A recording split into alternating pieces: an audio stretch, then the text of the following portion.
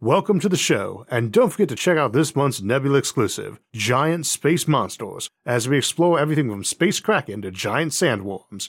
To get access and help support the show while hearing every episode early and ad-free, plus hours of bonus content, check out go.nebula.tv/IsaacArthur and use my code IsaacArthur. This episode is brought to you by Brilliant. As natural disasters go, exploding stars are to a volcano what a volcano is to a house fire. As weapons go, they are to a hydrogen bomb what a hydrogen bomb is to a hand grenade, and none of which you want to be near when they go off. Or do you?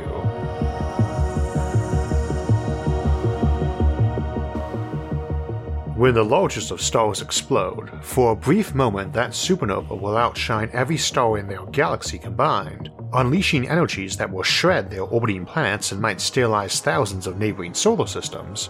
Today we're going to be examining how future stellar empires might avoid, mitigate, or prevent such disasters, and also how they might intentionally create them as a weapon. But more than that, we will look at how they might be used to run those empires, how the stars that cause them might be the most valuable in the galaxy, and how even the supernova itself might be harnessed for our ends to run engines of breathtaking scale. If you're new to the channel, welcome to SFIA, where explosions that can decimate whole worlds are under contemplation as engines of creation, and don't forget to hit the subscribe button if you want alerts when more such videos come out. Of course, supernovae are already an engine of creation, and are well known for their role in creating all the heavier elements we need to live from the hydrogen and helium forged shortly after the Big Bang. But giant stars exploding is just one type of supernova, and neither it nor the other types are the only source of those heavy elements, many of which are not even created near a typical supernova. A couple weeks back we looked at colonizing giant stars, and we limited ourselves only to those stars of less than 8 solar masses, which is to say less than 8 times our Sun's mass. Virtually every star in the universe is from 8% of our Sun's mass to 8 times our Sun's mass, but we do have rare stars more massive than that, some more than 100 times more massive than our Sun, and they are easy to see as they are many thousands of times brighter than our own Sun, some being even more than 1,000,000 times brighter. They are not thousands or millions of times more massive than our Sun though, and this is part of why they are few in number. Very large stars burn their fuel up far faster and less efficiently than most stars, and they die quickly. Indeed, the biggest might only live 1,000,000 years, while the smaller stars might live over 1,000,000,000,000. And in comparison, the one is a dim campfire that will burn all night, while the other a truckload of TNT set off in under a second. Such giant stars might end in a fiery explosion, but compared to a red dwarf, their entire lifetime is essentially a brief fiery explosion. Such being the case, it results in an assumption that you would never colonize star systems too close to a giant star that was a supernova candidate, let alone colonize that star system itself, and today we will challenge both assumptions. In the first place, we need to remember that everything is relative, and we use the term astronomical to talk about something being huge or hugely improbable precisely because the astronomical scale is so insanely big compared to our own existence. If someone told me that they had 2 options and only 2 options to settle a giant star set to die in 1,000,000 years along with its dozens of neighbors, or to stay home and colonize nothing, then even knowing they would die, even if I was certain that was the only outcome, I would still tell them to ship out that supergiant and its endangered neighbors, because 1,000,000 years is as long as humanity has even been around, and 100 times longer than human civilizations have truly existed. However, that's not the only outcome. We have many ways to extend that timeline, both in real years and subjectively, and to see how we can do that we must first understand why stars explode. First off, the notion that they burn up their fuel and explode is not really accurate. For these big stars, they are burning hydrogen into helium or helium into carbon or so on, and not just in their core. That's simply where it happens first and fastest, and where it eventually stops once the core is turned into iron, which is the end of fusion in stars. Emphasis on that, there is no fusion going on in that core anymore when that explosion comes. Indeed, the star will have come to resemble an onion, the outermost still principally made of hydrogen, and the layers in between dominated by helium, carbon, neon, oxygen, silicon, and finally iron at the core. These outer layers are what will be spread by the supernova while the iron core turns into a stellar remnant, a neutron star or black hole. Only stars massive enough to permit silicon fusion into iron can go supernova.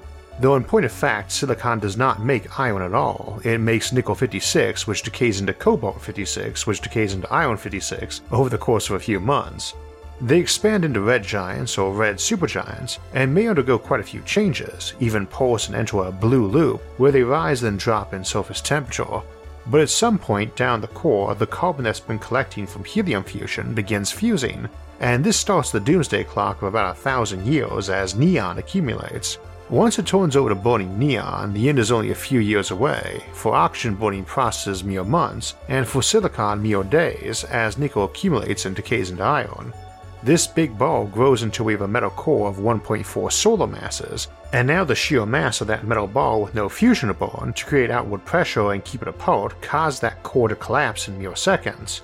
As it collapses, it picks up speed while falling inward and therefore energy.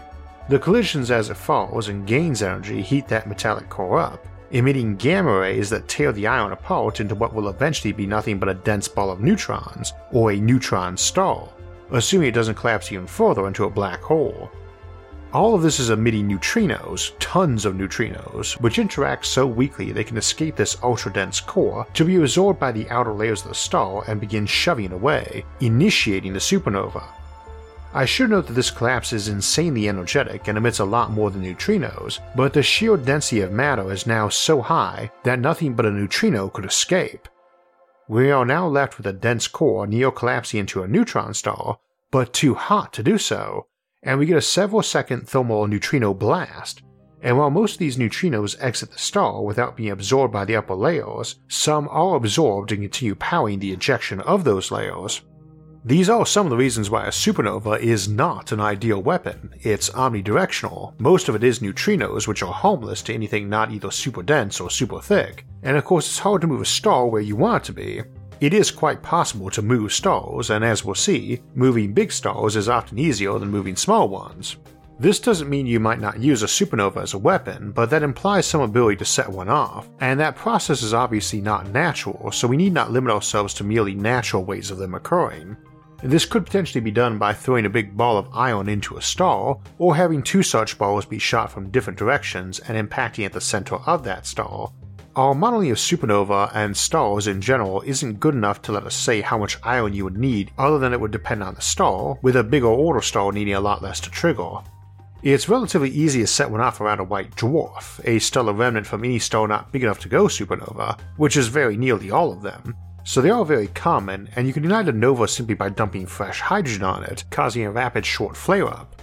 A supernova can be kindled on one of these simply by putting far more matter in, so the flare-up rips the dead star apart, and this is a Type 1 supernova. But let's go back to the explosion and dead stars.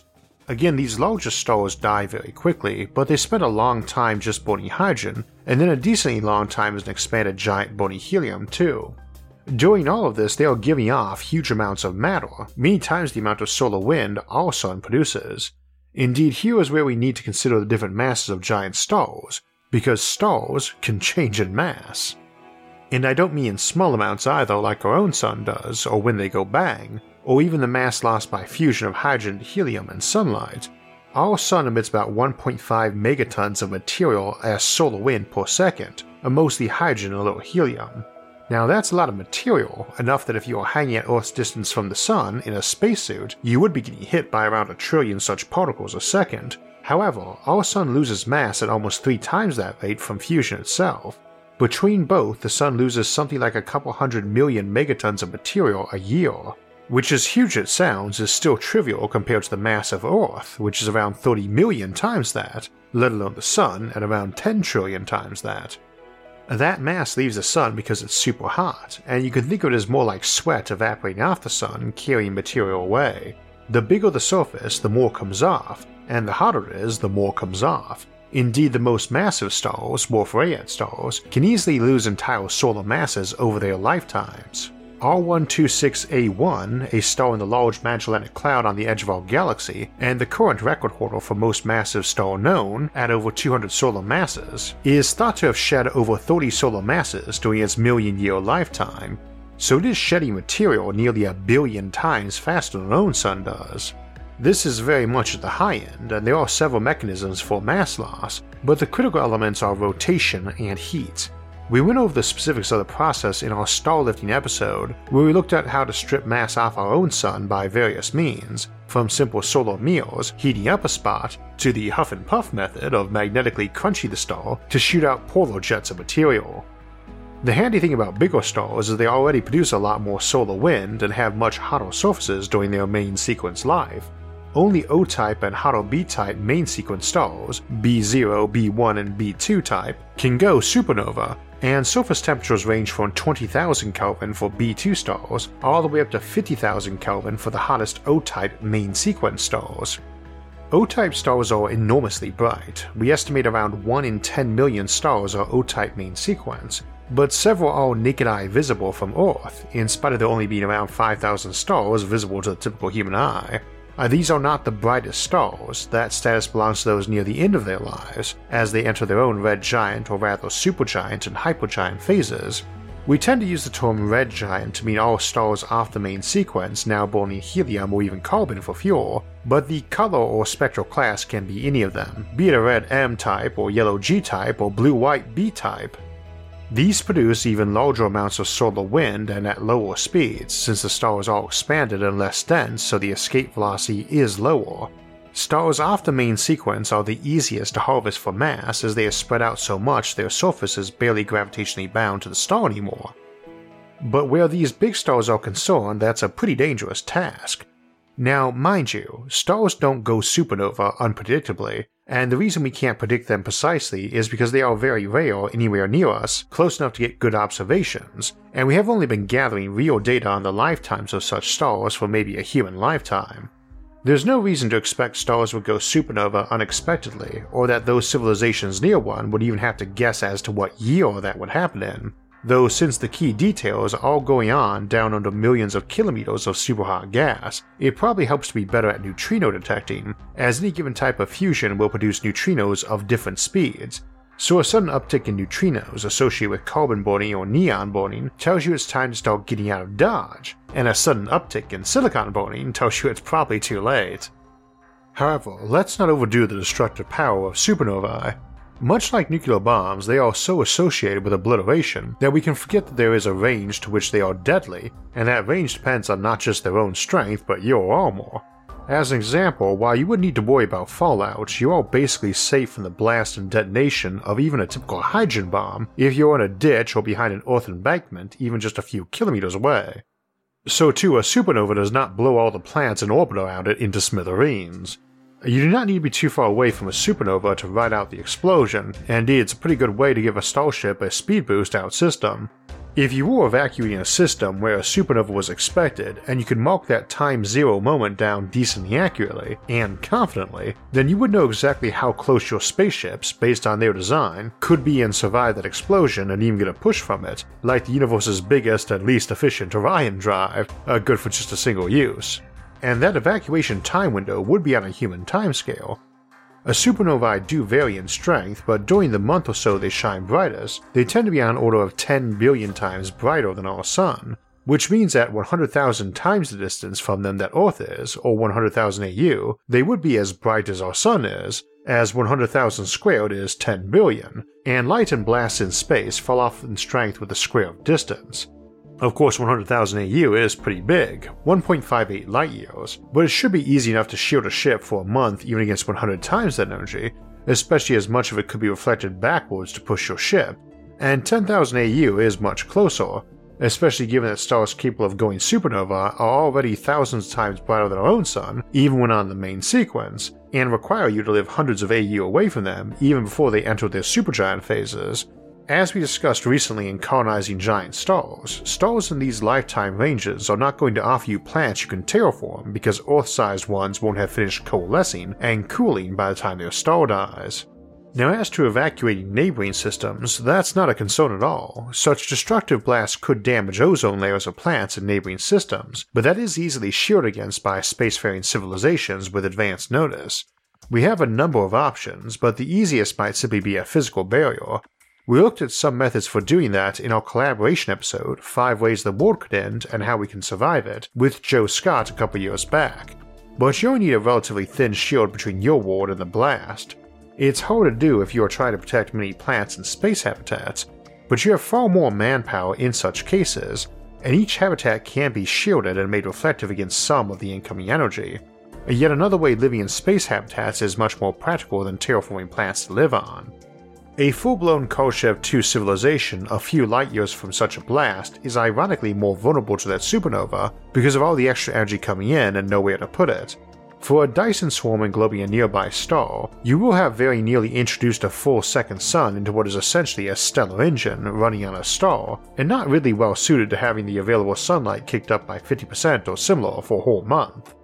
Now, with advanced warning, that's manageable too, and a supernova candidate is not going to sneak up on you, so you can configure your solar industry and capacity around the blast, but you would be vulnerable to something like a surprise supernova being set off on a white dwarf remnant, or even a regular nova if the white dwarf is fairly close. Which is a thing to remember, these big stars are often clustered together in groups, tight packs where it isn't 4 light years to the nearest star, but light months or days or even minutes, as such colossal stars often have binary companions, or in multiple star systems or even clusters. Now, one advantage of being spacefaring is that it's fairly easy for you to build the simplest type of stellar engine, the Shkatov thruster, which is essentially a Dyson sphere full of thin mirrors you use to bounce light from a star in one direction so as to act as a thruster.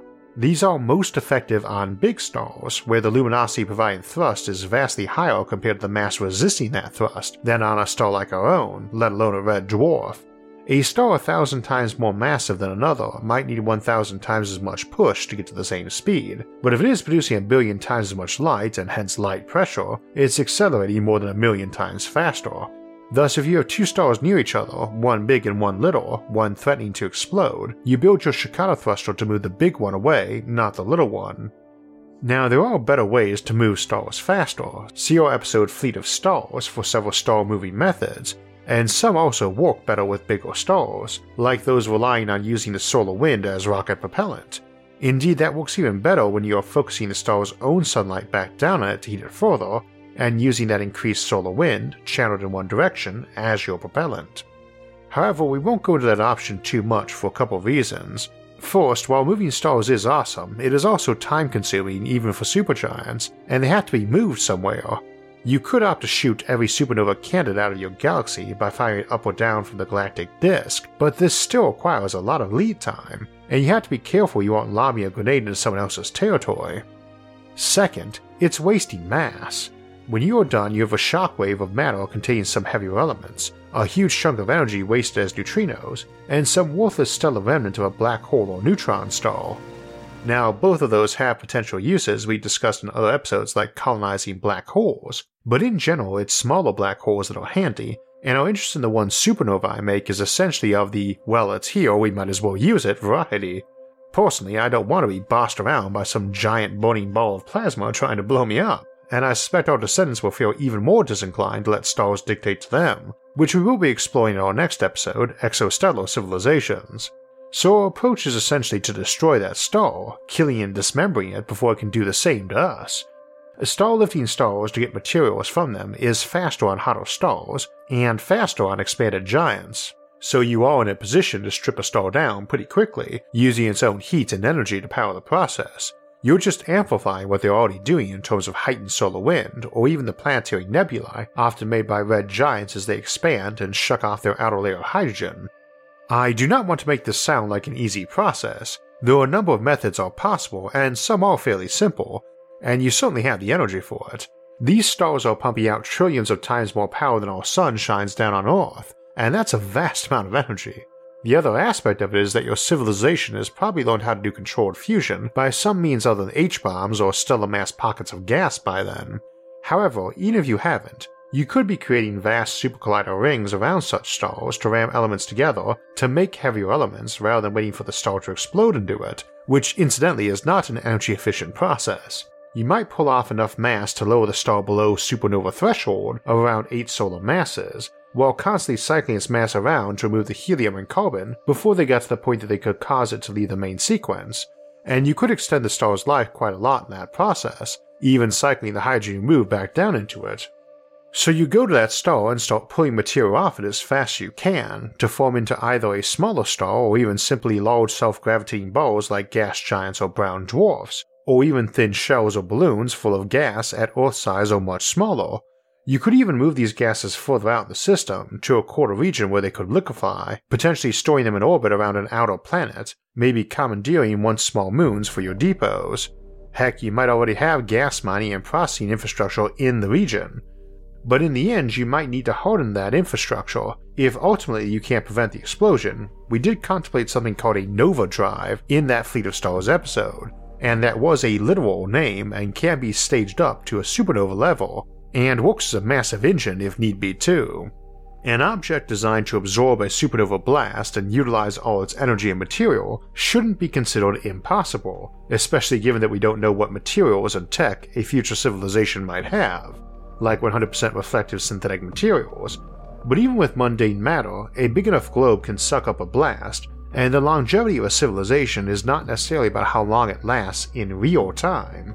We often contemplate ultra-cold and efficient civilizations living after the death of all stars, such as in our Civilizations at the End of Time series, the type that would need these vast reservoirs of star-lit materials, and there we point out that even if it takes 1,000,000 years to have a single thought, when you are having them for a trillion years, you are existing for subjective timescales, slow though they are, that are vastly longer than our universe has existed. However, the reverse can be true, and is an option we contemplate for cosmological fates of the universe like the Big Rip, where time is more valuable than energy. Here folks might opt for low-efficiency, ultra-fast computing, existing for only thousands of years around a supergiant star, or even only a month around a supernova, but having so much energy during that time that they can run huge mines experiencing eons in mere seconds.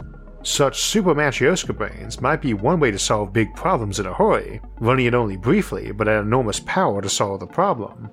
All in all though, while a civilization around these titanic stars would dwarf a typical Dyson swarm Kardashev 2 civilization nearly as much as one of those would dwarf our own, I suspect the real way we will be colonizing these potentially dangerous stars is by killing them, disassembling them before they blow up, and we might end up doing that to all these short-lived stars. However, you might also take all that hydrogen you siphoned off from them and use it to run artificial fusion or other processes far from any natural star, in the deep voids between stars or even between galaxies. We will examine such civilizations next time in Exostellar Civilizations. Today we were looking at the life cycles of stars, and it can be a tricky topic, as can be a lot of math and science. And if you are looking for a detailed and hands-on approach to learning more about that topic, check out Brilliant's astronomy course and they'll look at the life cycles of stars and the fusion processes inside them. I don't think I have to tell anyone who watches this channel both how important and how rewarding learning is. You wouldn't be here if you didn't have a passion for scientific knowledge. But what is the best way to learn something? It's not from dull lectures or memorizing formulas. We have a ton of research telling us what the best methods for learning are, but it probably won't surprise you that the most critical parts of learning is that you have to do it. You learn best while doing and solving in real time, and Brilliant's website and app are built around that principle. Jump right into solving problems and be coached bit by bit until, before you even realize it, you've learned a new subject in STEM. You won't need to memorize long, messy formulas and endless facts. Just pick a course you're interested in, like astronomy, and get started. If you get stuck or make a mistake, you can read the explanations to find out more and learn at your own pace. Brilliant has something for everybody, whether you want to start at the basics of math, science, and computer science, or dive into cutting-edge topics like cryptocurrency or quantum computing. And they do it all in a fun and interactive way. If you'd like to join me in a community of 8 million learners and educators today, click the link in the description down below or visit brilliant.org/IsaacArthur. So as mentioned, we'll be continuing our discussion this weekend in our Sci-Fi Sunday mid-month episode, where we'll look at the idea of civilizations who are exostellar and do not rely on stars for power, living in the voids between stars or even galaxies. Then next week, we'll be taking a look at how to restore life with technology in our episode Resurrection on March 18th. And 2 weeks from now, we'll ask the big question of what sentience really is. Then close the month out with our monthly livestream Q&A on Sunday, March 28th.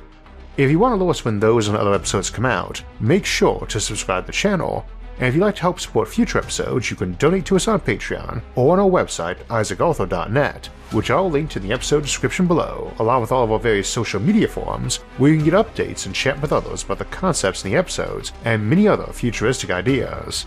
You can also follow us on iTunes, SoundCloud, or Spotify to get our audio-only versions of the show.